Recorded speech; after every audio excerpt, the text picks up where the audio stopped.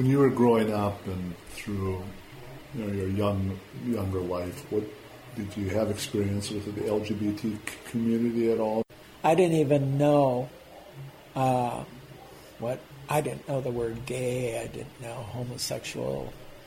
Even in high school, just didn't know. You didn't have feelings? Oh, I did. But, I guess I lived in such a small, protected community. I didn't have any clue, really. When I think back, the first time I realized I was different as I woke up one morning. It was close to my birthday, and I heard my parents arguing downstairs in the kitchen. And they were arguing about my birthday present. And my mother said, wants a set of dishes. And my dad said, no son of mine is going to get a set of dishes for his birthday. And, it was a very loud argument. So, of course, I heard. And right away I knew, I'm not supposed to want a set of dishes. How old was this? It was either going to be my fourth or fifth birthday. I just knew somehow I wasn't the way a boy was supposed to be. Mm-hmm. And, it was really when our church started studying,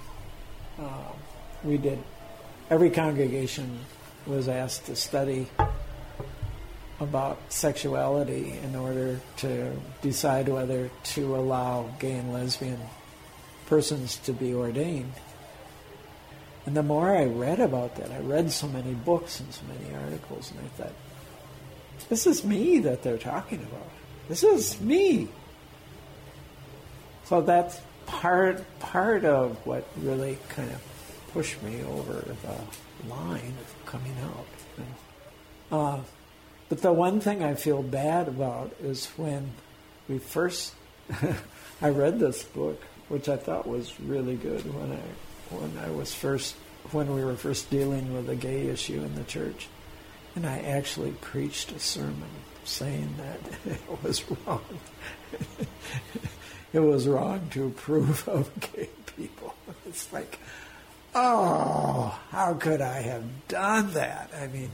And I think I was just trying to deny the fact that I was gay. That kind of leads us to the process of coming out. Yeah. That must be about so the time. That was, I had told her, and she didn't really accept that. She said, I don't think you really are. I said, I have to tell my children. And so I talked it over. I thought about all the ways I could do it. I wrote this letter, and I put it, I emailed it to each of them. So they each got it at the same time.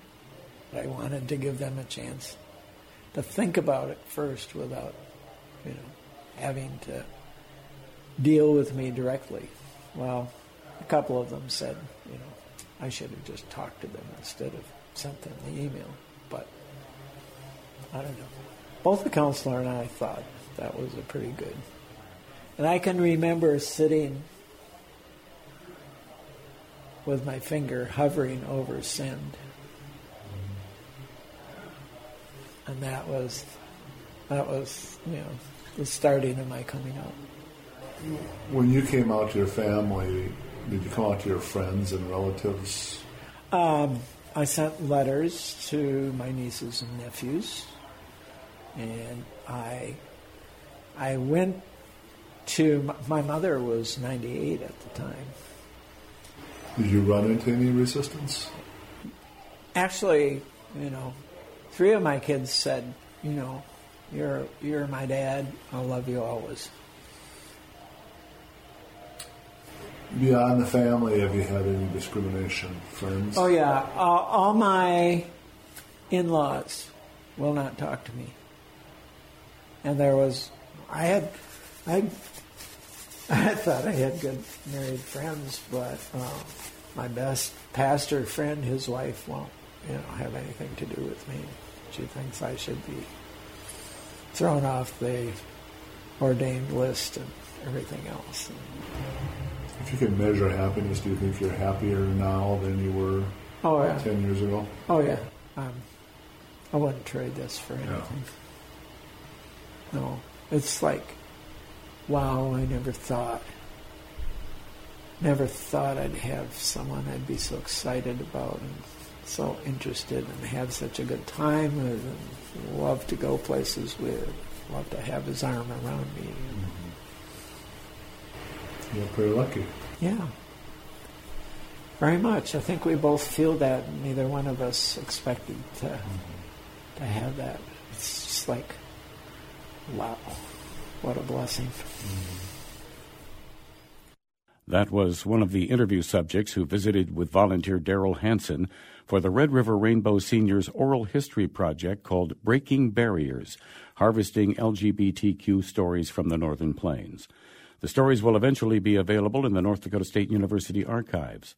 The project is still collecting interviews, and if you wish to contribute, you can email Red River Rainbow Oral History at gmail.com.